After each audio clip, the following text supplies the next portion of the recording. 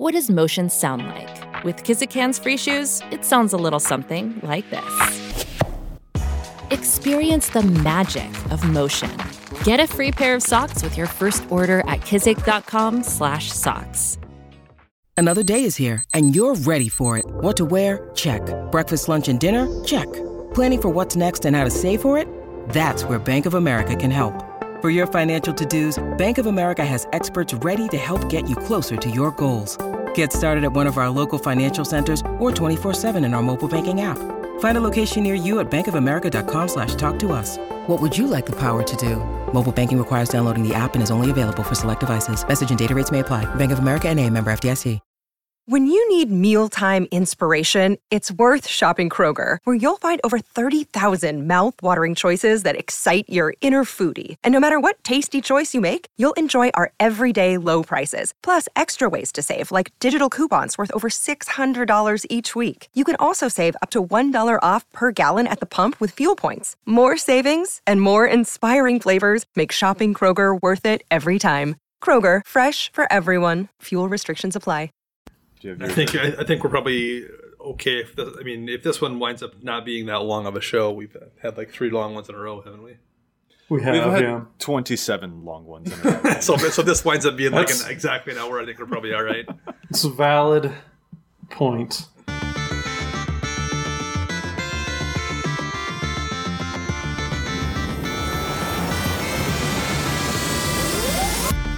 Hello and welcome to the EDHRECast, brought to you by the best deck building site on the web for the Commander format, EDHREC. My name is Joey Schultz, and I'm joined today by my lovely co-hosts. First up, the Speedster, whose article series takes you from 60 to 100, it's Matt Morgan.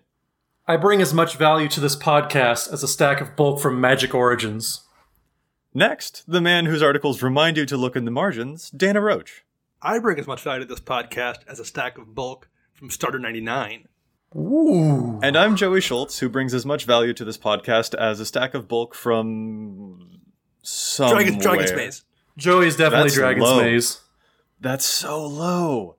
How dare you? It's okay. The best I can do is a blue enchantment if it makes you feel any better.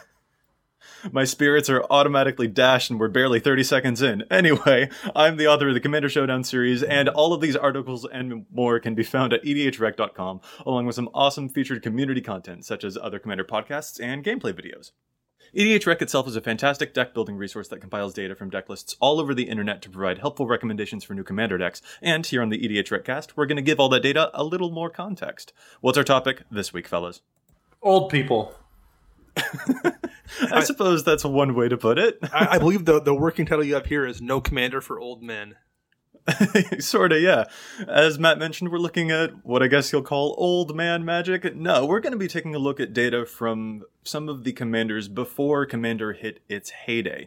Back in 2011, Wizards made the first Commander product with things like Mimeoplasm and Kalia of the Vast and Riku of Two Reflections and all that, but Commander was still being played before WotC actually embraced the format, and we wanted to look at some of the commanders that were really popular at that time before, Wizards actually dipped its hand into this format and started designing products more specifically for it. So we've got a couple of reports that we'll take a look at there, and it should be a ton of fun. Before we get started, though, we've got a couple of things to note. First, Dana, I think you picked up a fun new card. You want to tell us about it? Sure. So I was sorting through a bunch of old foils I had just set in a stack, mostly just to get rid of. And I stumbled across a card that I'd seen before, Early Harvest. And this is a 7th edition one. For those who don't know what Early Harvest is, it's a colorless and 2 green for an instant speed spell that says target player untaps all basic lands he or she controls. Which I've seen it before and been like, oh, that's interesting. And then, of course, immediately pass it over.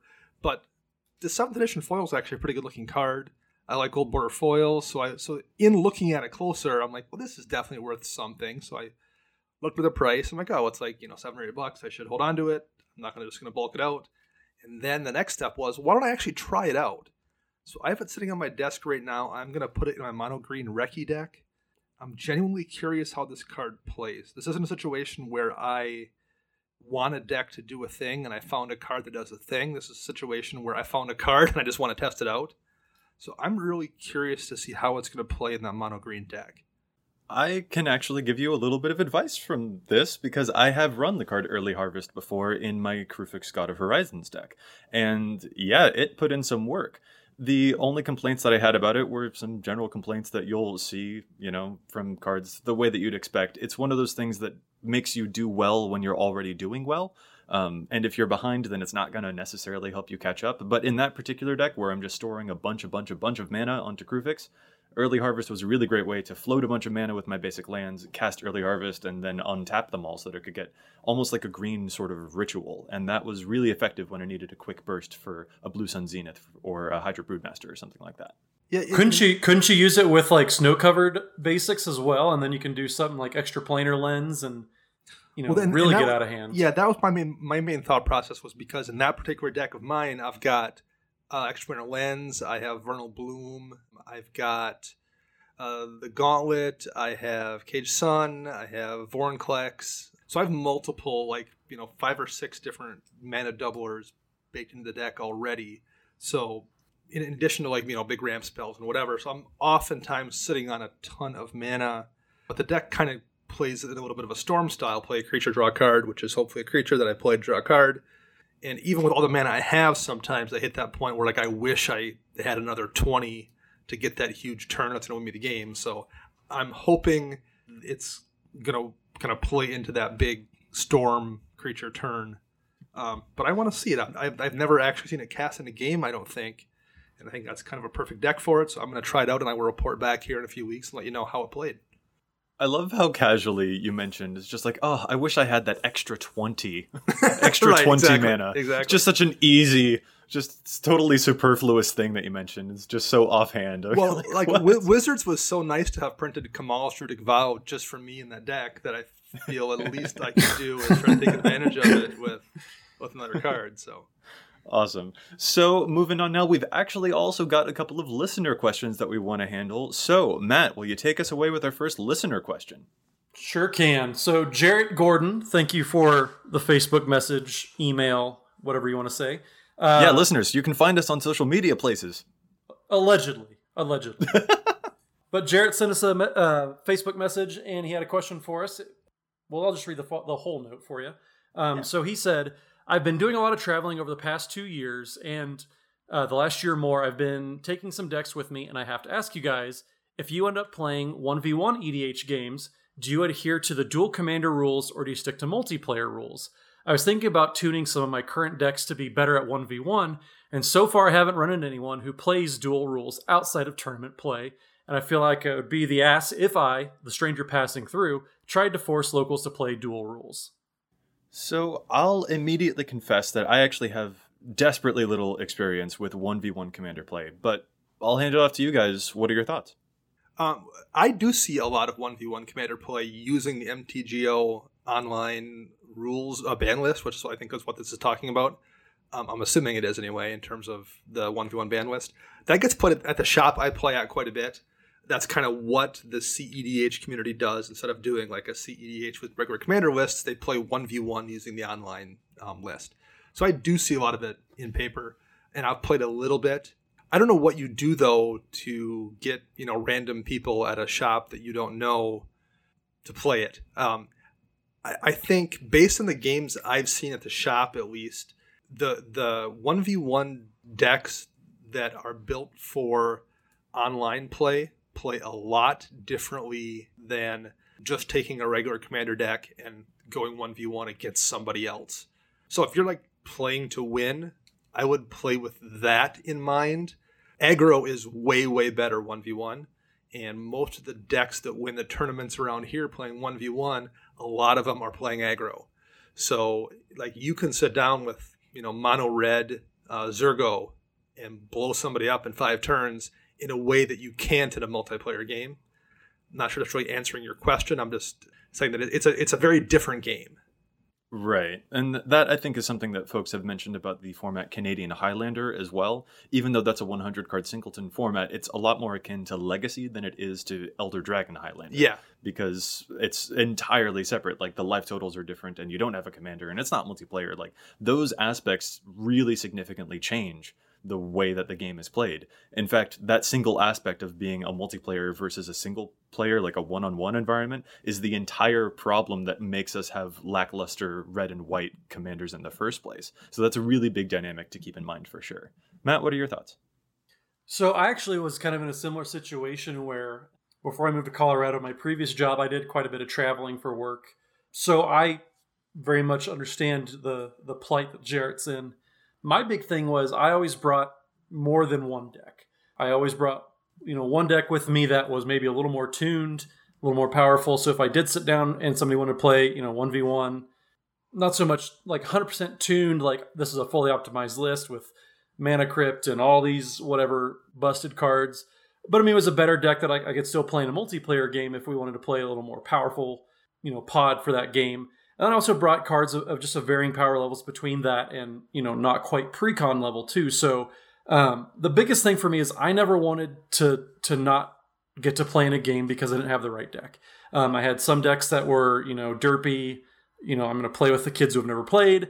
And I brought a deck with me, like I said, that was a little more powerful. Like my Angry Omnath deck is kind of that deck for me. Everybody kind of looks at it like, all right, but I mean, you just ramp a lot, play your commander, ramp some more, play your commander again, probably ramp some more, and like you're just getting rewarded throughout. So, I can't really tell you what's going to work the best for you as far as, should you tune decks for 1v1? I would find that, happy middle ground, but ultimately, Jarrett, it's up to you, I guess. How do you want to play? Do you want to focus more on 1v1? If you haven't seen anybody who plays dual commander, I wouldn't really worry about it. The worst that's going to happen is, you sit down and play 1v1 and you both are like, okay, this is my multiplayer deck or this is just a random deck. And you guys, have to take out a card or two because you decide for that game you want to play dual. I wouldn't really worry about it, especially if you haven't come across it yet. Well, and that is actually an aspect to Jarrett's question here. He is trying to say, at least if I'm reading his question correctly, that sometimes, like, if you end up playing 1v1 EDH games, he wants to try and stick to dual commander rules, but most people will probably behave, even if they do agree to play a 1v1, they'll keep to the multiplayer rules, which means that they're operating on two completely different sides of the table there. So I think that's the relationship here. That's the dynamic that he's trying to figure out, because he doesn't want to like force people to change their decks either. And to that, I guess I would probably have to agree with Matt's assessment of having maybe a deck that does have the dual rules, but then also a deck that does have the multiplayer rules that you think is still tuned for 1v1. Having that plethora there, make sure that, as Matt mentioned, you'll never go without playing Magic if you are just prepared for the different possible things. And what's more, I don't think that it's going to make you look bad if you're like asking people if they wouldn't mind trying out this thing. My experience at any game shop has always been that people are usually really willing to accommodate because they want to play the game. And you're not going to be insulting. You're not going to be rude. You mentioned that you might feel like, like a bad person or something if you, as a stranger passing through, were trying to force them to play a certain way. But there's never any harm in asking. Yeah, very few problems are ever caused by communicating. Especially communicating too much. Right. Like if you're, you lead off the bat with, hey, do you guys want to play this rule set? Do you want to play this? Like, ask questions. Just talking. And, that might carry over into, you start making small talk, get to know some people, make some friends. Like, that's not a bad outcome at all. But yeah, I hate, not being able to play a game and having to walk away without gotten to play. So whatever is going to have the result that lets you play the most games of Magic, that's what I would go with. Yeah. And even if you only have a handful of decks and you don't have, too many options that you can have, like, oh, this deck will be for 1v1 for dual commander rules, this deck will be for 1v1 for multiplayer rules, in case of, like, even if you don't have necessarily that much capacity to have that much preparation, you could also make like just a small list of cards that you'd switch out depending on which type of rules that you end up going with. And that hopefully wouldn't take you too long to switch things out if you've got just a quick list that you can reference really easily. Yeah. And also to answer your last part, don't force anybody to play any rules. Like, just ask the question. You're not going to be a jerk if you ask people ahead of time. Like we said, communicate, just ask the questions. Say, hey, I have this 1v1 deck. Do you guys mind playing it? No? Cool. All right, I'm going to play this deck instead then. I've had that conversation many times going to different shops. So yeah, just make sure it's always a question, not a statement.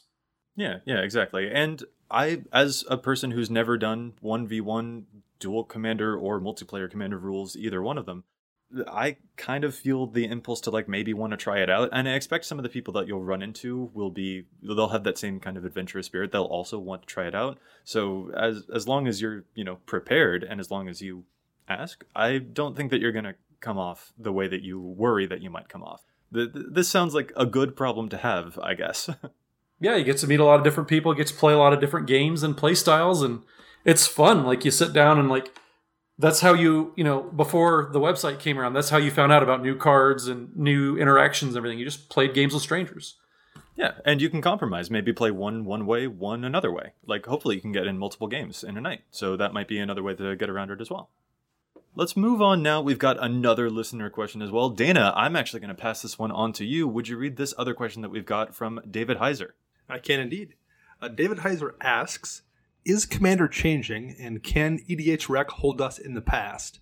He continues on by saying, I built Zera Arian lately, and EDHREC shows her primarily as a land matters or insect tribal commander, which seems dated. I'm beginning to build Janara now, and again, EDHREC is being vaguely helpful as I want to play a very Drago Voltron deck, but I see the data does not support or barely supports how I'm building the deck, and it makes me think I'm going down the wrong path. So there's a few things there, and he has a follow-up to it. We'll get with that later because it kind of segues into our next bit. So there's quite a few things going on there about, is Commander changing? Can EDHREC hold us in the past? Data doesn't do anything personal. It's just data. Like, I know what you're saying, but I mean, yeah, like if once upon a time everyone was building Zera Arian one way and that deck has evolved, how people are building it today, the data is still there and it's going to dilute what you're seeing, or maybe what the modern consensus is definitely going to be watered down by what the previous consensus is. I really don't know if you can avoid that without doing some filtering.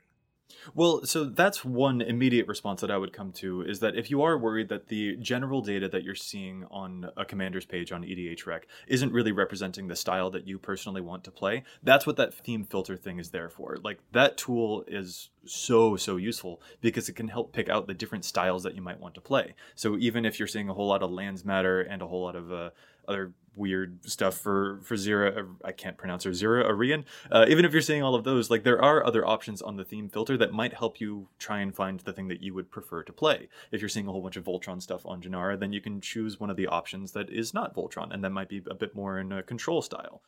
There's just a ton of options there that you can choose, and I found that to be excessively helpful when I'm trying to build a deck that goes in a specific direction, rather than having a kind of an amalgamation of a bunch of different strategies. That's one thing that Matt has been really keen to point out, especially about the Atraxa EDHREC page, because she's got like 30 different strategies all piled onto one single page. Whether it's Planeswalkers or +1 counters or Infect or -1 counters, all of that is being represented on a single page. So those theme filters are a really great way to filter through and find the stuff that you specifically want to play. Yeah, like you just said, Joey, that was a really good point. Like, with a lot of commanders, especially if you're taking it not in the direction of just the basic default deck list that EDHREC pulls, you have to use a themes tab at this point. There's just so many decks out there that if you want to narrow it down or take it off, say you don't want to do Zera Arian, lands matter, you have to use a theme. If you want to, Atraxa, like you said, you have to use a specific theme if you want to look at, building a deck a certain way, which is not a bad thing, because then you're going to get more tuned stuff, more tuned recommendations towards what you're trying to do. To answer your first two questions, which are kind of mutually exclusive, is Commander changing? Yes. Can EDHREC hold us in the past? Kind of. I don't think it's bad that Commander's changing. Like, we're always getting new mechanics. Wizards, we had a conversation, Dana and Joey and I, with Gavin Verhey on Twitter, so it's very public. It's not like we have any insider information at all. Oh, no. Yeah, well, and I just want to make sure people don't think, we have the inside leg, because we're corporate shills, apparently. But Gavin was very open. He said, what? We know that Boros has an issue. We're trying to find out different ways within the color pie to, cover up that issue, do different things, whether it was Firesong and Sunspeaker, whether it's, Atali, stuff like that. But they're, Commander's changing in a good way. We're always getting new and different things to do. Maybe not with, Guilds of Ravnica with Boros, for example, but, Commander's always changing. That's a great thing, because we get to try new things. We get to try out different strategies, all that different fun stuff. Can EDHREC hold it? No, go ahead. I know you had a point, Dana. Commander's also changing in part because how we understand Commander has changed. And the comparison I would make here is looking at video games. Years and years ago when World of Warcraft first came out, I remember playing that game, and for the first 6, 8, 10 months people were playing it, they would just build their character whatever way they wanted to build. If you were playing a mage and you wanted to play Frost, you built Frost. You built Fire, you built Arcane, whatever you kind of thought was more interesting, you built that. No one really understood the math or the statistics behind any of those spells because they weren't available. A lot of that data was hidden. As the game has progressed after that first year, a lot of that data was revealed to players, whether it was through data mining or through Blizzard actually revealing some of those numbers, and people could then find out some of those stats. Okay, a Frostbolt that cost 2.5 seconds to cast used 75% of your spell power. So like you could figure out the ratio on that spell. Per minute you could cast X amount of Frostbolts and use this amount of your spell damage versus a Fireball, which may have used more spell power because it didn't have a slow built in or whatever. Like people could extrapolate that data out and then figure out, based on these stats, this spec will deal 25% more damage per minute than this spec. That changed how the game got played, even though maybe nothing about the game itself changed. The understanding changed, and then players altered their behavior when they played the game, which then forced the game to change around them. So not only is the game changing in terms of like cards that get added, new mechanics, as sites like EDHREC being the most prominent one reveal some of this data to people that maybe weren't aware of it, it's changed our understanding of that game and how we build decks and how we play those decks. I really like that evaluation, and I have to confess that I have a really sudden desire to shout Leroy Jenkins into my microphone, but I'm not going to. Yeah. But, I mean, you're absolutely right. We had an entire episode 6, I think, was our Trends in EDH episode, where we're just looking at the types of things, the data that we've been able to collect since 2014, and how that data has kind of shifted. For example, the converted mana cost of spells has gone down a bit. We can actually we had a graph that we could see that it was changing. The number of colors that people tended to run in their decks, that has also changed. Even on some other podcasts, I've noticed that some podcast hosts will say that the attitude towards a commander deck itself is different now. They used to be, and I still have these, I still have like decks that are my babies, I'm never going to get rid of them, but I am growing more flippant. I'm growing more like, I can recreate, I can get rid of one certain deck now. And that's an attitude itself that seems completely new, because it used to be the case, at least for me, this is just my own personal testimony, but it used to be the case for me that I never wanted to get rid of any of my decks. All of them had to stay. I always wanted to use that specific commander, but now I'm actually more willing to change as new stuff comes out. And there's a total, not just data shift, but an attitudinal shift. And then also, Dana, as you mentioned, our understanding of how the game can be played most efficiently, that's also shifting. So yeah, there's definitely a ton of stuff that's shifting about the game, but I don't think that any of that is bad, really. I'm actually really excited to have to adapt. Yeah. Well, and also like bad or good, I don't think it's bad either, but regardless of how you feel about it, it is. Like it's what's happening. It's what always happens with data and with games and with really anything. The longer something is around, the more information becomes available. That alters people's perceptions, and that like you can't get that genie back in the bottle. It just is what it is. So you can either embrace it or not, but it's there. That's just how things break down. Right. Yeah. As for the question of whether EDHREC holds us in the past, I would say that there is that danger if we don't wield the numbers wisely. But EDHREC is still, it's in the business of measuring the popularity of things, and it does so by percentage. It does so really well, I think, and you can actually sort of track changes. Even if they are a little slow, it is still cognizant of the attitudes and the way that they're shifting. An example for me, on a past episode, we were comparing our decks against the data, and one that I had considered using was Marin of Clan Naltoth, before I realized that I was basically pretty much completely in sync with the data. I decided not to do that particular one because it was less interesting, but one of the things that I noticed while I was preparing for that, when I was evaluating my Marin list against the data here, was that one of the cards that I'd always decried as not being good enough to actually be in a Marin list because it was suffering from precon effect, it had just come in the precon and everyone was running it, was the spell Primal Growth, which allows you to sacrifice a creature to get lands. And I just never thought that was good enough, but it was always one of the top cards for Marin. I was just like, I don't want this. I want my ramp on a creature. I don't think people should be playing this. But that was one of the things that I noticed when I was considering comparing my data in a Marin deck against the data on EDHREC's Marin page, because Primal Growth is no longer there. It's no longer among the top cards. It's sunken down a little bit. The data is also catching up with the fact that things are changing. So I don't think necessarily that EDHREC is holding us in the past. There are certain commanders that maybe are sticking with the theme that they were initially built as. Matt has mentioned this before with his Miri deck, for example. Everyone's still building that as a cat tribal because it came in a cat tribal deck. But there are cards that are starting to peek through that are also a little more interesting and a bit more diverse. And so that's really just getting back to that whole Atraxa point. The front page of a commander is going to be a big amalgamation of a bunch of different strategies, because a lot of commanders have a diversity of strategies, and you can use different filters and different advanced filters, finding only decked with specific cards or such like that, that you can find the things that you specifically want to build around, and that can be of great assistance. And it won't make you feel like you're doing things wrong. You're not doing things wrong if you're building the deck that you want to play. Yeah, and to extrapolate more, I used a Joey word, by the way. But to build upon my previous post or comment about kind of with how, does EDHREC hold us in the past? To build off of what Joey said, only if you let it. Ultimately, like we've said time and time again, the website is just purely data. It's numbers. What you do with it is up to you. So don't blame EDHREC. And there have been some podcasts that kind of came down on the site, who will go nameless, because, everybody else is building the optimized best deck. Well, that's not on us. We're just telling people what's going on. But you don't tell people, you don't come down on Wizards for posting, top performing lists on Magic Online tournaments. A lot of constructed players, they love that because they can see the new tech that people are doing. They can see, oh my gosh, this new interaction that we never even thought of, it's popping up. So knowledge is only as dangerous or as beneficial as you let it be. If you want to stay away from, all the data that we have, that's fine.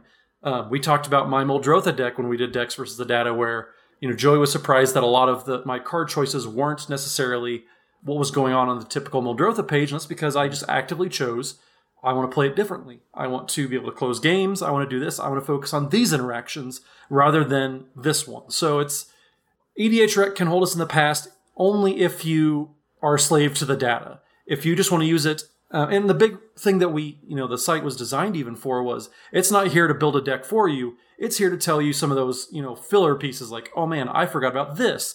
Thanks EDHREC for helping me remember, this corner case card that helps me get from 97 to 100 cards. That was the whole point of starting EDHREC. It wasn't to build decks for you. It wasn't to show you what the best deck is necessarily. It's, hey, this is what other people are doing. Here's some crowdsourced information. Do with it what you will. So yeah, the website is only dangerous if you let it be. And you should be a better deck builder and a better critical thinker in general than to let that happen just because it's numbers. Yeah, you're never gonna be wrong if you're building the deck that you would rather play. That's why at the intro of each one of these episodes, the way that I phrase it is that EDHREC is a fantastic deck building resource that compiles data from deck lists all over the internet to provide helpful recommendations. That's all that they are. They're recommendations because, as Matt mentioned, they're just crowdsourced. This is just stuff that we've noticed that people are playing. And it's just meant to help expedite the building process so that you don't have to shuffle through a bunch of bargain bins to find cards that might be good with your new commander. It's just there to help you get a bunch of information in one place, and after that, it's entirely up to you. This is just a great big sandbox, and some mounds of sand are a little higher than others, but you don't have to climb up them. Yeah, one of the reasons I just wanted to write for the site in general and kind of get involved with the project was I don't have enough time personally to play test a bunch of games and try out, 20, 25 different cards. Like, I would like to be able to get that pool down to, 5 cards from what I think, what I want a deck to be is.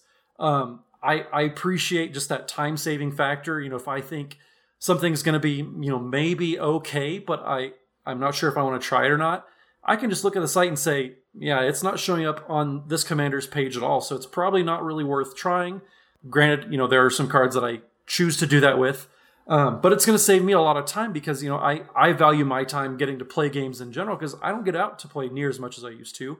So the site itself saves me, and I'm sure, many other people, quite a bit of time. So it's just respecting my time. It's respecting other people's time, trying out these derpy combos or cards that I don't even like. Well, and that is also kind of the reason that we wanted to start the podcast. Like, all of these numbers, they're naked numbers. They don't really mean a whole lot. We want to provide context to those numbers. We challenge the stats every single episode because, sometimes we disagree with the stuff that we see here. And it's good to be critical of that information for sure. So, yeah, I definitely appreciate both of the listener questions that we got. Jarrett, thank you so much. David, thank you so much. We really appreciate the opportunity to talk about stuff like this because I think that it is valuable. All right, now we want to get to that follow-up question that Dana mentioned that David had submitted as well, but we're going to take just one more second before we get to that because we're going to do the head-to-head segment. Dana, would you start us off with your head-to-head? I certainly can. So, talking about Old Man Magic, I looked back at the oldest of the Man Magic, which are the first 2 expansion sets, Arabian Nights and Antiquities. Those were the first sets where we got land cards that weren't mana-producing lands, or they produced mana, but they did another thing other than just produce mana. And the most notable 2 from those 2 expansions are Strip Mine and City of Brass, both of which see extensive EDH play. The question is, which of those 2 original expansion era cards, Strip Mine or City of Brass, sees more play in EDH? Strip Mine or City of Brass? Technically speaking, we should know the answer to this because Strip Mine and City of Brass have both been in other head-to-heads. I believe they have, yes. Just not against each other. So we should know the answer if we remember those statistics. The problem is we have terrible memories. Yeah, you're asking me to remember anything when I forget I have stuff in the oven all the time. My guess is going to be on Strip Mine. I feel like it's just a very classic and it's the most straightforward of land destruction effects, and that seems to me like it would be a bit more desirable as a utility thing. City of Brass seems like people maybe wouldn't play it except in stuff like a 5-color deck, whereas Strip Mine is a bit more ubiquitous in any color of deck, so I'm going to try that one.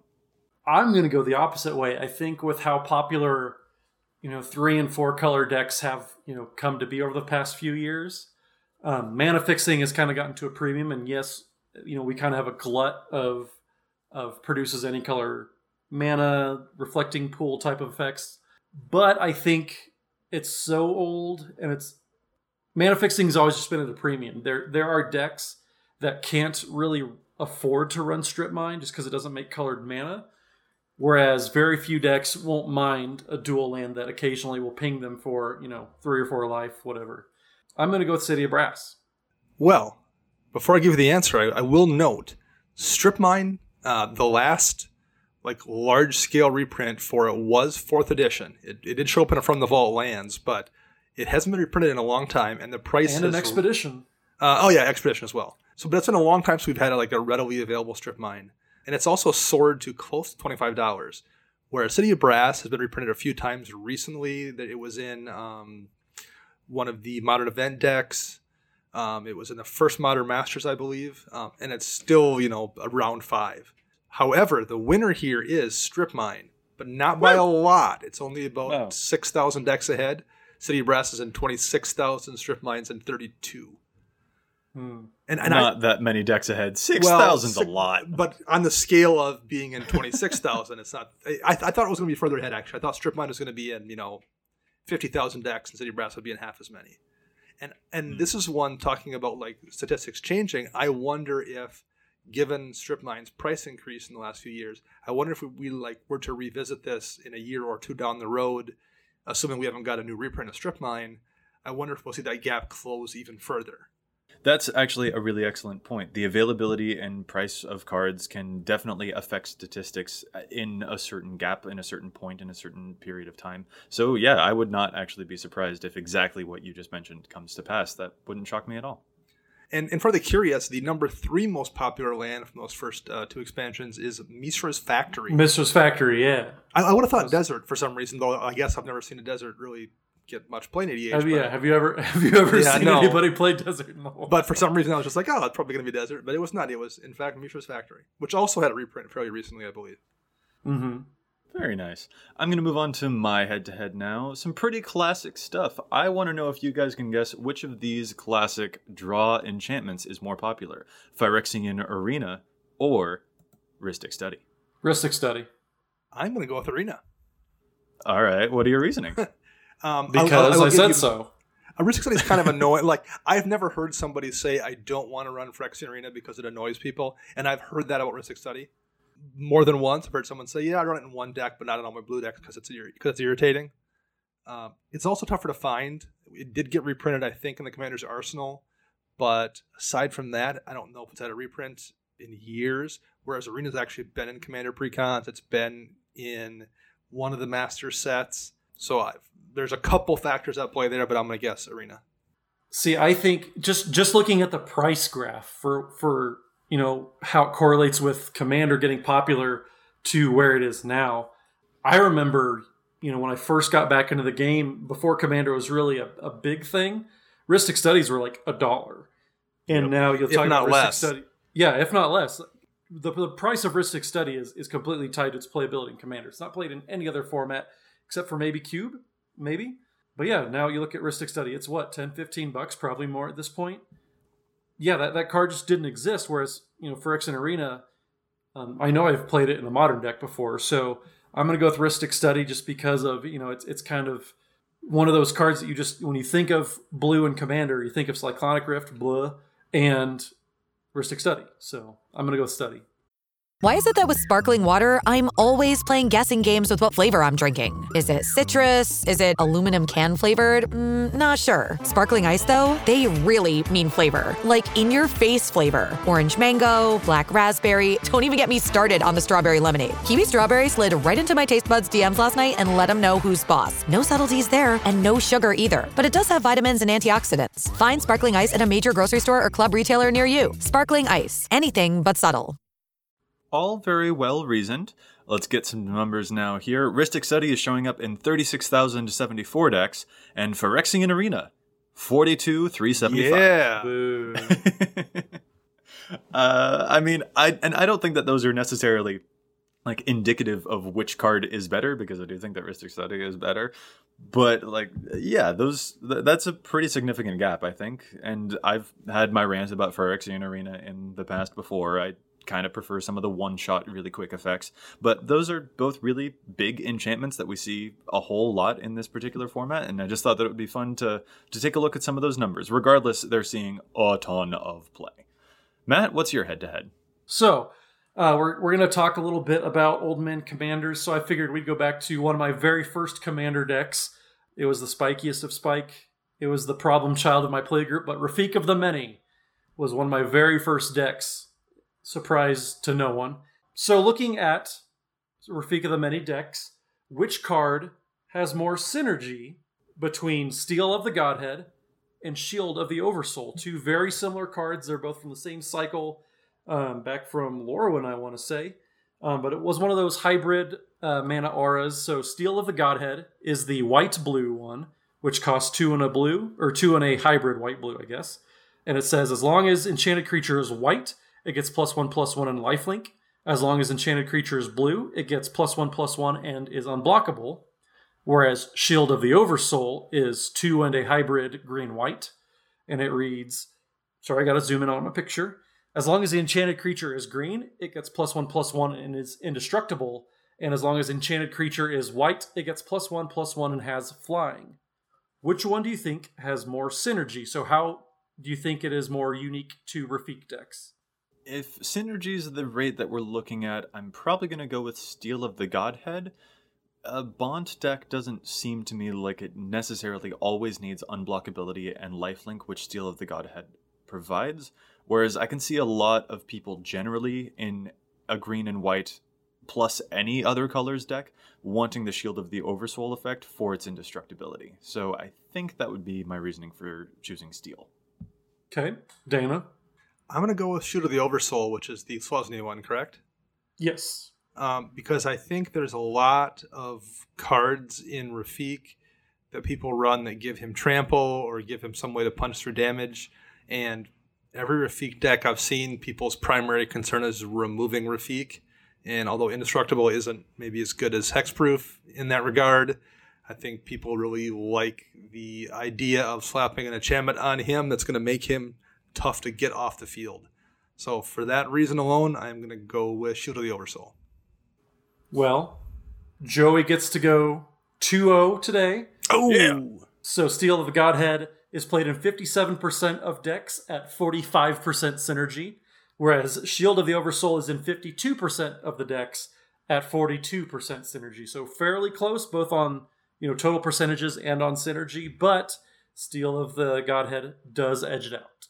Very nice. And hey, we might be seeing a reference to Rafiq of the Many in my Challenge the Stats later on in the episode. Just nice. Put that out there. As for me being 2-0, if I were a Magic card and I was a 2-0, I would immediately die as a result of state-based effects, so you get the moral victory, Dana. Nice. I'll take it. You're such a nerd. Alrighty, now let's get to David's follow-up question, because it does tie in pretty nicely with the topic that we had chosen for this particular episode. Dana, do you want to read us that follow-up question? Sure. His follow-up question was, can you run a report of cards that were prominent in Commander but no longer are? For example, decks made at a certain time in 2014 used X card, whereas now we do not see recent decks using that card anymore. This is a really interesting question, and David, your ears must have been burning because we had chosen this particular, looking at some older Commanders topic the day that you sent us this question, which is pretty funny. It is a little more difficult than it sounds to run reports of those older decks and cards there because EDHREC actually it only takes data from a single deck, and as people update it, it will just automatically assume that data has always been the case. It's a little maybe thorny and behind the scenes-y that's kind of difficult to explain, but basically, the reports that you're asking about are a little tougher to create than they sound because of the way that we can get data. And especially going back as far as 2014, that was the first year that EDHREC was actually a thing. I know it sort of feels like EDHREC has always been around, but we've only got data going back as far as 2014, so we have to be pretty clever about how we find that data. But the topic that we did want to handle today is looking at some of those older commanders. That's a little easier for us to find some data on, so that's what we'll be focusing on today. So we're going to take a look specifically at commanders from before 2011.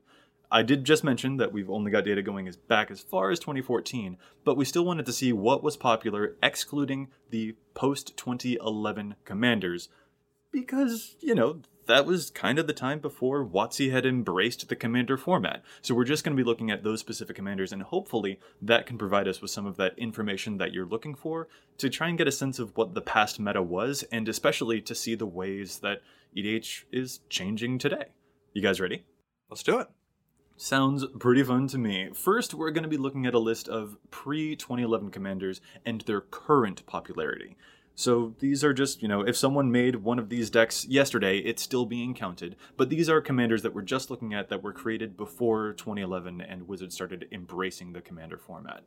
Matt, what are some of the top commanders we're seeing here? So, the most popular pre-2011 commander is Zur the Enchanter. Most people probably aren't too surprised at that. Coming in at 1,765 decks. Number 2, Scion of the Ur-Dragon at 1,608 decks. Sliver Overlord, number 3, 1,542. Mael the Anima slips under 1,500 decks at 1,481. And then rounding out the top 5, Child of Alara at 1,420 decks.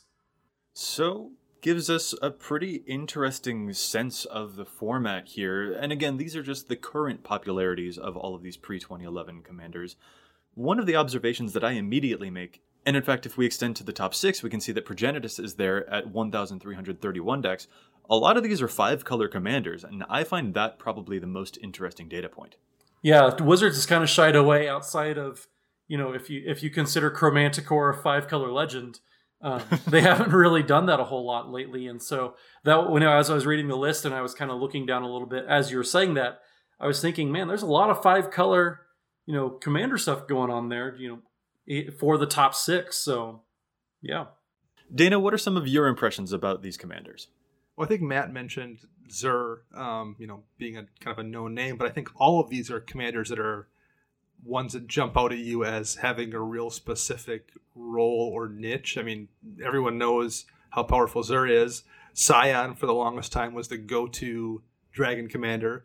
Sliver Overlord is just a strong Sliver commander. I mean, these are all creatures atop decks that have a really specific defined role and a really specific defined deck. So none of these names surprises me at all.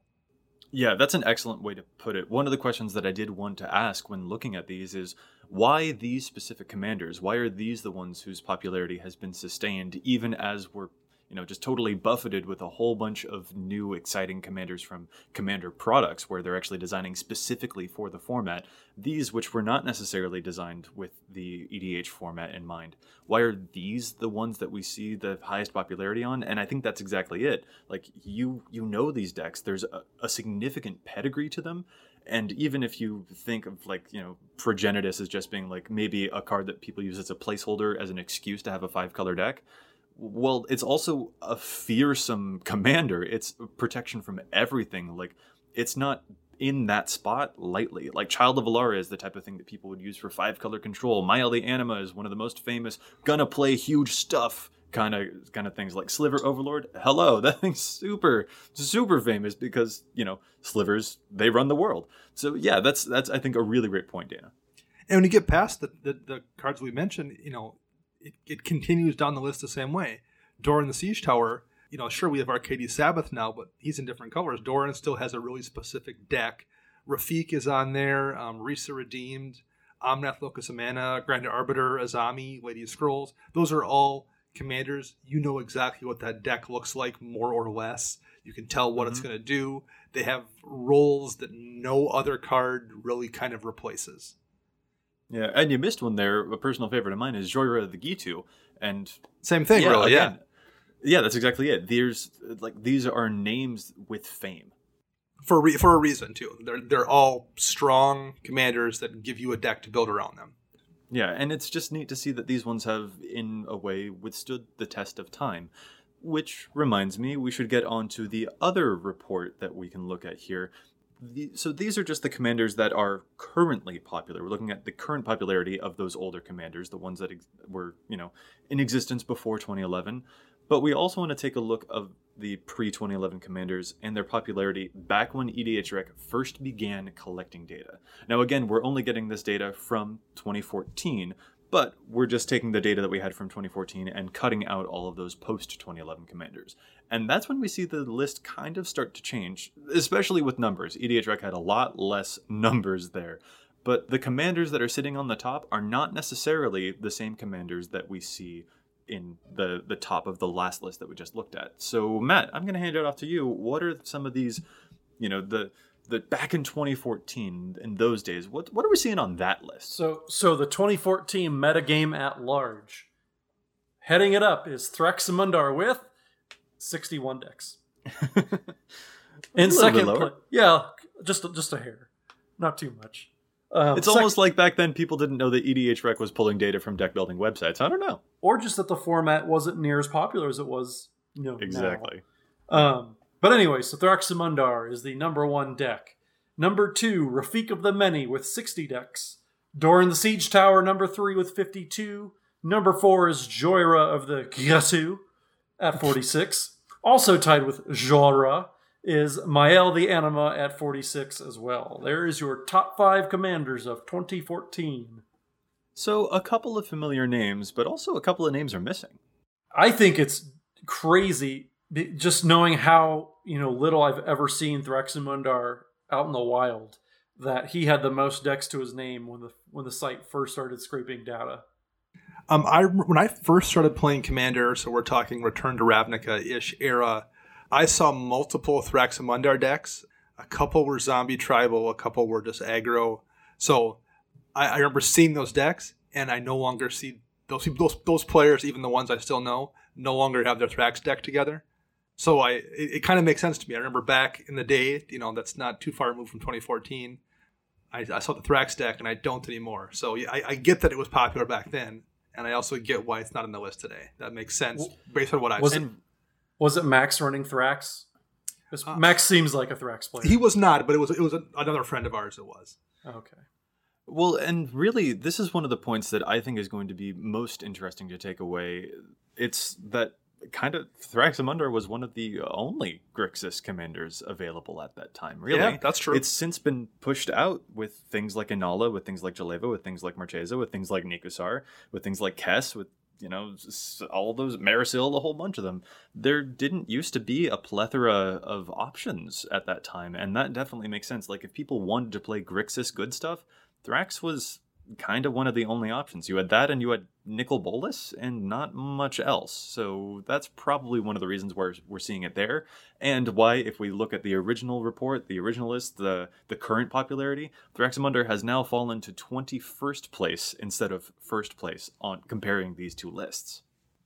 One thing that jumps out at me as well is most of those commanders on the top of the list are heavily skewed towards turning creatures sideways. Not that there isn't a lot of that today, but it's usually mixed in with something else. Like if you look at Atraxa being the most popular commander right now, I would imagine most Atraxa lists, unless they are Super Friends decks, are probably still winning via combat damage. But it's not reliant necessarily on Atraxa to be part of that. Mm-hmm. Thraximundar's only role in your deck for the most part is swinging at people. Rafiq's only role for the most part in that Rafiq deck is swinging.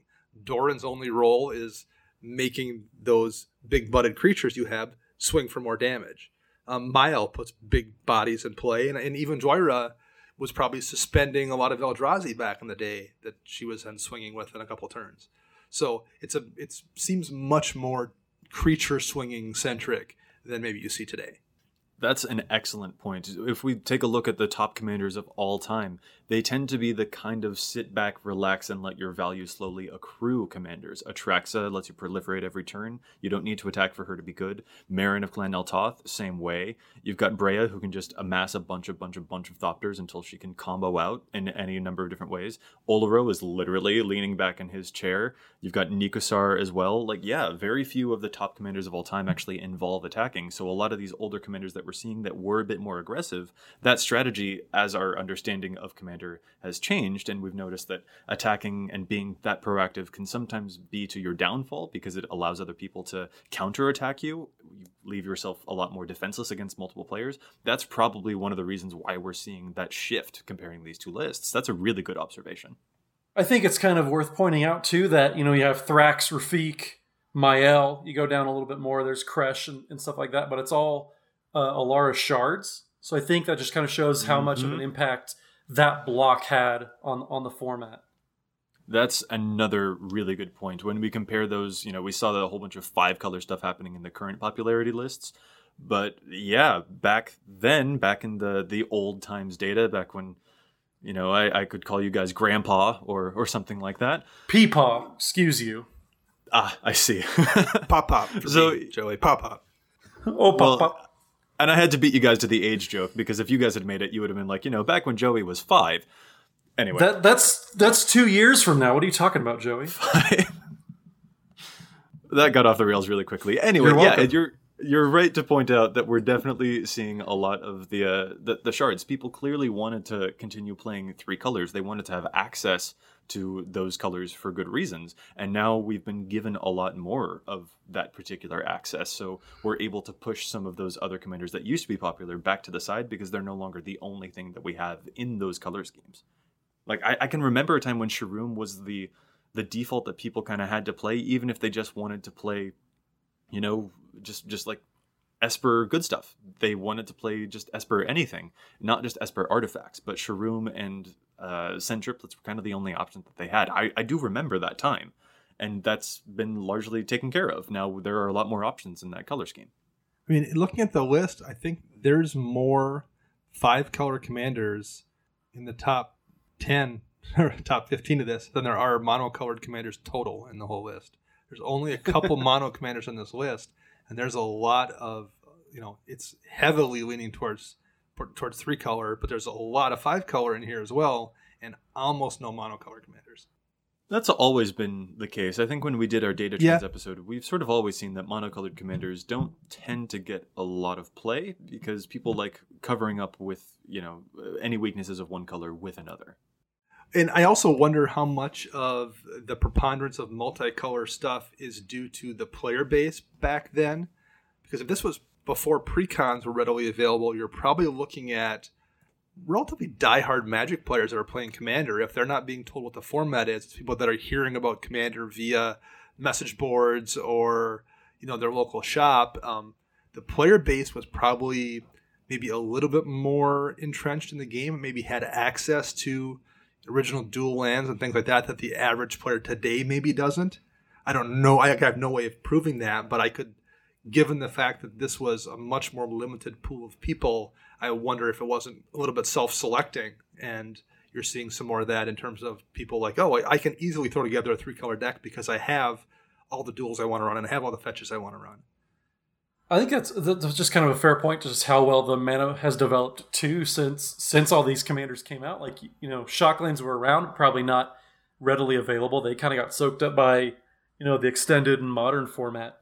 But then, you have like the Innistrad lands, you have the gates, you have all these, land cycles that they've put out ever since these commanders were first designed. So that kind of helps out, when we look at all of the numbers as of 2014, the 5-color lists are pretty far down the list. But then as you look, how they are popular, today, all those 5-color commanders have risen up quite a bit. And that just shows how good the mana fixing has been. We celebrate Chromatic Lantern getting reprinted here soon. Stuff like that, it probably has a non-zero effect on how popular those 5-color commanders have gotten today as opposed to how they were back in the day. It was probably also much less of a handicap back then. Most assumptions are the format was a lot slower in those early days. It's a lot easier to play a Thraxamundar if the first 3 or 4 turns of most games are just people playing land and passing. I'm actually really happy that you mentioned that. That's something that we've noticed on trends before too, that the average converted mana cost is kind of going down. And I think that does clue in that over time the format is getting a little faster, and the mana costs of these commanders is something that I definitely take in like Thraxamundar being a top commander is like, he's like, what, 7 mana? Like, it's tough to play a 7 mana commander nowadays. Yeah, for sure. And that's today when we have, more developed mana bases and a better understanding of how that stuff goes. Yeah, it's much more challenging, but I think the game back then maybe made it so it wasn't. Yeah. So another kind of weird question. What are your guys' thoughts about some of these commanders that have actually stayed a little more consistent across both of these lists? The one that's jumping out to me as an example is Mael the Anima. Back then, in the older data thing that we're seeing, she's in number 5 position. But then if we take a look at today's, she's in actually the number 4 position when we're looking at pre-2011 commanders. So there are a handful that have actually stuck around. What are your evaluations about those particular commanders? I think there's a little bit of pre-con effect bleed over there. Thrax was in, I think, the 2013 deck. Mael was in a deck. Looking at the list, Glissa Trader was in one of the pre-cons. Kresh was as well. So I think there's a little bit of pre-con effect boosting the numbers on these somewhat. Kresh was in a pre-con? I think Kresh so. was. I could be mistaken. Glissa wasn't. Glissa was not. Glissa was not? Okay. But yeah, Kresh was. Kresh in? I think it was in the Prosh deck. Was he? I'm pretty sure. I have to look this up now, because if I get to be right and you get to be wrong, that'll make me really, really happy. That's fine. I still have your foil Meldrotha. And I could be mistaking that for. I know he was definitely from the vault. That's what I'm thinking of. Yeah, he has a different art on his from the vault. This is really good commander, chatter, but Yeah. But yeah, no, Mael was. I know Mael was in the pre-con because my very first pre-Rafik, very first commander deck was Mael the Anima, and that was fun. That was how I got all my stories of everybody bolting the bird and killing my Knotvine Mystic and stuff like that. So, yep, Kresh was only in Shards of Alara and in From the Vault. So I'm right. You guys are wrong. Sorry, personal one-upsmanship aside, I do think that the pre-con effect has actually quite a bit to do with it. I think that's a really good observation, seeing that Mael and such like that does help sustain her popularity across time. And it's a good card. I mean, that doesn't hurt either. Like Mael, granted the CMC, well, she's got an aggressive CMC, so like regardless of whether it was then or today, that's still a very playable card, even if you're trying to keep your deck a little bit tighter than maybe you were 5 or 6 years ago. And there's a lot, I think, to also be said for the uniqueness of some of these that have sustained their popularity. Doran, the Siege Tower, is a main one. So back in the old days, he was at, position number 3, and nowadays he's position number 7, which is still, super respectable. But until Arcades came out, he was the only commander doing what he was doing. And that also helps sustain a lot of interest, because you've got your niche and you're going to fill it and fill it well. And he's still doing it in Abzan, which is different than doing it in the Bant as well. So he still has his niche. Yeah, exactly. And so that does help give us a bit more perspective on these particular lists. It's neat to take a look at this data and to see that, stuff, to answer the listener question, stuff has changed over time. And I'm totally okay with that. I think that's really cool. And I also like that one of the big changes is that Wizards is designing more for our format in mind. And Matt, you mentioned the conversation that we had with Gavin on Twitter. That was really fun to see because he didn't just say, oh, it's something we know about. He said it's something we're like doing, and I'm so excited to show you guys when they finally come out. He just can't talk about them yet. Like, that's what's exciting. A lot of the stuff that we're seeing is definitely shifting, and the ground isn't like, coming out from beneath our feet. The ground is something that is helping us climb on and make ourselves better players. And so it's just fun to take a look at this data and see that, that sensation that we're having is being supported by actual factual numbers. It's a growing format. It's like language. It's ever evolving. And that is just a really exciting notion for me.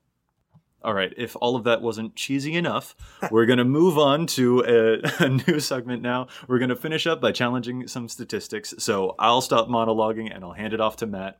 How about you challenge some stats?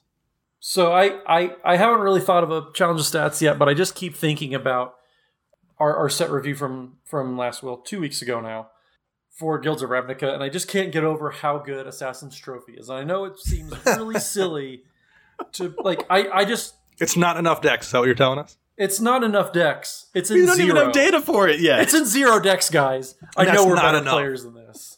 0 decks are playing Assassin's Trophy, and 0 people are... No, that's not how it works. But yeah, I can't get over just how good it is. How it's going to solve a lot of problems, because it hits any permanent. You can hit a problem land, you can hit a cradle, you can do all sorts of different things. And it feels kind of weird for me, kind of silly to be telling people, hey, you should play a $30 card. It's not going to be $30. Give it a month or two. People are going to open it in drafts. People are going to open it in packs, all that. But it's not going to be 3 either, though. It's not going to be 3. No, I mean, as long as it's in standard, especially, like seeing all the pro players talk about how it's an auto for standard. I mean, it's probably going to be a $10 card at the bare minimum. I mean, I'm not a finance expert, but I can't see it going below 10 while it's in standard, especially if Vraska's Contempt and cards like that are 15. It's just going to be so good, though, guys. Okay, so let's move on from that. My challenge stats is going to be Cyclonic Rift and Soul Ring. Wow. Get out of here. I think what you're actually trying to get at, though, is that, and maybe I'm being a little generous here, but like, Assassin's Trophy is going to be an objectively powerful card, and it won't have as much statistics on EDHREC as it deserves, because it's expensive. And we see the same stuff stymieing the statistics on Teferi's Protection. That thing was immediately expensive out the gate, and it meant that it didn't show up in all of the places that it should. And that will also be the case for Assassin's Trophy. So that's another lens to use when you're looking at the data on EDHREC. A lot of it is based off of popularity of cards, and you should be looking at the efficiency of cards. And sometimes that means that they come with a higher price tag, which means they're kept out of the hands of most people. But that's just a thing for you to evaluate. This website is here to help you find stuff that you want to play within your means. They're all just recommendations. It's just stuff. And just because Assassin's Trophy will show up with lower percentage than Putrefy doesn't mean it's a worse card. It just means that it's a more expensive card. So Teferi's Protection is an excellent parallel for this card. If you can find it through trades, I mean, everybody has a bunch of stuff in their binder they have no intention of playing, and it's a bunch of like $4 and $5 cards. Trade all that away and just get some Assassin's Trophies. Same thing you could have done with Teferi's Protection. Like it's going to be a very, very powerful card. It's going to help you win games. If you're trying to win games, I mean, you can't put a price on gloating over your friends. Joy will tell you that any day of the week. What? You just said you liked gloating. You want to... I like when I'm right and you're wrong. That's different. Or maybe it's not. It doesn't really matter. Assassin's Trophy is a really good card. And honestly, if you can't afford one, that's fine, because you've also got Putrefy and Status Statue and a whole bunch of other options in those particular colors. But yeah, don't let the statistics trick you into thinking that it's a bad card, because it's not. Correct. I'm going to move on to my challenge to stats now. And as I hinted earlier in the cast, it's going to be specifically a card for Rafik of the Many. As we all know, Rafik of the Many, that exalted guy who gives something double strike when it attacks alone, he's really scary because he can demolish you right quick. The card that I'm going to be challenging is Simic Charm, because I don't think this is played in nearly enough Rafik decks. Simic Charm is a 2-mana instant, green and a blue, and it says choose one. Target creature gets +3/+3 until end of turn, or permanents you control gain hexproof until end of turn, or return target creature to its owner's hand. Every single one of those is a pretty good ability, but in Rafik, they are utter perfection. And I know this because this card kills me a lot. One of my buddies has, or I guess he had a Rafik deck when he kept on demolishing us with it, so he was like, oh, maybe I'll try something a little new. But every mode in that is just fantastic when you're playing with Rafik. Giving all of your stuff hexproof, we've seen from Heroic Intervention, very, very surprisingly powerful to give it to all of your permanents. Returning something to its owner's hand, that is never a bad fallback. I have Cyclonic Rifted without overloading before, and it's been great. Plus, this allows you to hit your own stuff in case you need to save one of your dudes from a board wipe. But in Rafik, that +3/+3 until end of turn is actually really powerful. Because while it's probably not a great effect, like you wouldn't run Giant Growth in an EDH deck, well, you might if your commander had double strike all the time and could commander damage people out of the format. Just like Simic Charm does everything that Rafik wants to. It's never a dead card in your hand. And I think it deserves to see way more play than a mere 18% of Rafik decks. It is so much better than that. It should be in like 81 because that card crushes me. And I just think that it should see more play there. I do agree. Simic Charm is pretty solid. When I was playing my Rafik deck, just being able, the hexproof or the +3/+3. I've played that card in Legacy a couple times. Granted, it was before I had all my berserks, but it's still a very good card. It's a toolbox. It's a Dana card. It's a very high floor type of card. You're going to have a situation in pretty much every game where one of those modes is going to be relevant, even if it's blocking somebody and making sure it doesn't die, something like that with a pump ability. Getting rid of a blocker because you bounce it to their hand, exactly. Save your guys from a path. Like, there's a whole bunch of utility packed into that little 2-mana spell, and I just think it deserves to see a lot more play. Yeah, the charms in general are great. Yeah. All right, our last challenge the stats. Dana, let's get to it. Now, Joseph, you were joking when you mentioned Soul Ring and Cyclonic Rift, but I am going to pick a really popular staple to challenge here, and that is Eternal Witness. Oh my. I think Eternal Witness is somewhat overplayed. And I'm going to give you a real-world example of something I saw about a week ago to tell you why. It was in a game where a player cast his Eternal Witness to bring something back from his graveyard, and a board wipe happened the next turn, and I had a Mimic Vat out. So I, of course, took that Eternal Witness and put it underneath the Mimic Vat and proceeded to use it 4 or 5 times to generate enough value to win the game. And afterwards, we were talking about how useful that was, that he gave me that Eternal Witness, kind of joking. And he made the comment that, yeah, man, I never really realized you could use Mimic Pad. I have no way to reuse it and recur the Witness in that particular deck. Well, then why are you playing Eternal Witness over, like, Regrowth, for example? It does the same thing for 1 less mana. The amount of times that you're overpaying for a Regrowth and then risking me Mimic Vatting it, or someone doing something with it, stealing it from your deck, stealing it from play, in some way, shape, or form, versus the utility as a 2/1 blocker in Commander, which is almost no utility at all. I'm not saying it's not a great card, because it is. It's a fantastic card, but you should understand why you're playing that over Regrowth. I'm going to push back on the 2/1 blocker. We talked about, what's the card from Guilds of Ravnica where you surveil 2 and you can flash back a spell in your graveyard? Whereas that has the double blue cost compared to Snapcaster Mage, which they're almost the same card, except Snapcaster has that 2/1 body. We see how much, how powerful that creature, I should say that ability stapled to a creature is. Well, it's powerful in Modern, but where that blocker is much more relevant than it is in Commander. If you're playing green, you're probably going to have some Convoke effects, especially now that Guilds of Ravnica is coming out. Like, I think having a 2/1 blocker, especially if they have to burn a removal spell on it, like, you're getting up way in card value. I think having that ability stapled to a blocker is worth the extra mana. Well, I'd say if you have a Convoke effect, then maybe that's a reason why you're running it. Like, that's a reason then. I'm just saying there's a lot of situations, I think, where people have been told, oh, E-Win goes in every deck. And they haven't thought through exactly what that means. And a lot of times they're overpaying for a regrowth. And I don't think that blocker is nearly as relevant in Commander, particularly at the point in the game where you care about bringing a card back from your hand. This isn't, a format where you're bringing something back on turn 3 or 4 with Eternal Witness and having it make a difference. For the most part, when someone's casting that, they're doing it at a point in the game to bring back an impactful card in a way where the blocker just isn't relevant. They're bringing back a thing that's presumably going to shake up the board state. I can't think of a time I've ever looked at Eternal Witness as a blocker and thought, oh, man, I'm glad he's got that out there to save himself. And I've seen times before where I thought, oh, if you wouldn't have paid the extra mana, you could have done one more thing. I don't know. I think it's something that people play without thinking through what exactly that 2/1 body gives them. So I think I can provide a good middle ground here. Also, the Snapcaster example that you mentioned, I think the card you were comparing it to is Mission Briefing. Yes, indeed. Yes. Yep. Yeah, that one. And I think that is a pretty decent analogy comparing Regrowth and Eternal Witness versus Mission Briefing and Snapcaster. Really, what I think Dana is trying to say, it isn't that he's challenging the popularity of Eternal Witness. It's that he's challenging the underpopularity of Graveyard and Recursion, so everyone should just play more Graveyard and Recursion so that they can get their Eternal Witnesses back, and then we should all play with Graveyards. So they could be a Necromancer like Joey. Yes, exactly. So what if they Eternal Witness back their Regrowth, and then Regrowth their Eternal Witness, and then Eternal Witness their Regrowth? Storm. Mono that's Green Storm. Yeah, that sounds like everything I want in life.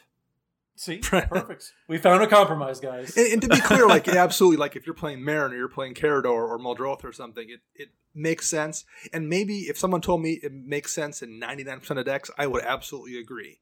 I would buy that. I just think there's people that are playing it over, I'll use Regrowth because it's the best example. They're playing it over Regrowth and they don't know why other than someone told them it goes in every deck.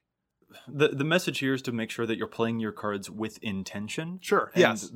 That's a great message, yeah. I guess. Grudgingly. Matt, begrudging Morgan. All right, anyway. No, I do agree, though, with just being intentional. And we've kind of hinted at that, maybe not said it outright throughout the episode, with the listener questions. But yeah, just make sure that, whatever you're doing, being intentional about your deck building, whether it's to make sure you're not playing a card-for-card EDHREC deck or whatever it is, or you want to play a certain rule style, just make sure whatever you're doing, just apply a little bit of critical thinking to what you're doing. I can always get behind that. Yeah, the theme of this episode is definitely to be communicative, interrogate some statistics, and to build the deck that you want to play, and that's just gonna be fun. I like that. And even if the format is maybe changing, that helps us figure out what we want to do as we change with it. And that's just a really happy cycle. So I really like it. Yeah. You guys got any last minute thoughts that you want to share before we head out for this episode? Not anymore. We've shared plenty of thoughts. I think probably too much. We are the oversharers. That's a pretty a scary proposition. Pretty soon my co-hosts are going to start getting chummy, and I'll have to call them the wrong name so they don't know it. Or so that they know I don't care about them. Oh, Matt, don't you just want to have friends, though? Not really, Jerry. Wow, it's a power play. And on that, we're going to call this episode to a close. I'd like to thank my co-host so much for joining me. And if any of our listeners would like to get in touch with us, where can they find you all? Mork? Well, you can find my friend Mindy on... That's definitely an old man reference. That is very much an old man reference. But you can find me, Matt Morgan, on the Twitters, at Mathimus55, MATHIMUS55. And Daniel, how about you? You can find me on Geocities at... No, you can find me... I thought it was Geosites. It's so old, nobody knows. You can find me on the Twitter birds at Dana Roach. You can hear me once a week on Weather Show Commander Central. And I'm Jerry Schwartz. You can find me at Joseph M. Schultz on Twitter. All right, in all seriousness, special thanks to our editor for the show, Ken Peddle, also known as Ken Ishnorn. You can follow him on Twitter at Loader. That's LOAD3R. You can follow EDHREC and EDHRECast on Facebook and Twitter. We're doing a giveaway when we get 5,000 likes and when EDHRECast gets 1,000 followers on Twitter. So head on over there to smash those like buttons for a chance at a cool prize. You can also contact us at edhrecast@gmail.com and find us on iTunes. And if you do, please consider leaving us a review to help other folks find the podcast. This podcast is posted every week on EDHREC's Community Content Spotlight section, where we feature as many other content creators as we can, from Command Zone to Commander's Brew to Commander Versus, not to mention new articles published every day by our own fantastic team of writers. We'll be back at you next week with more data and insights, but until then, remember, EDHREC your deck before you wreck your deck. 4 minutes left. I'm gonna have to go catch a bus here soon. So say something family, appropriate, family-friendly show. We can have Moose come up here and start talking to the microphone, and Moose sound real confused. And where are you going? Where are you going on a bus? Oh, I guess it's only like 7 o'clock. Public transportation, man. That's what the peasants do. I was just thinking, it was like 10 o'clock. Where are you going on the bus at 10 o'clock? You're definitely up to no good. Jerry Schwartz.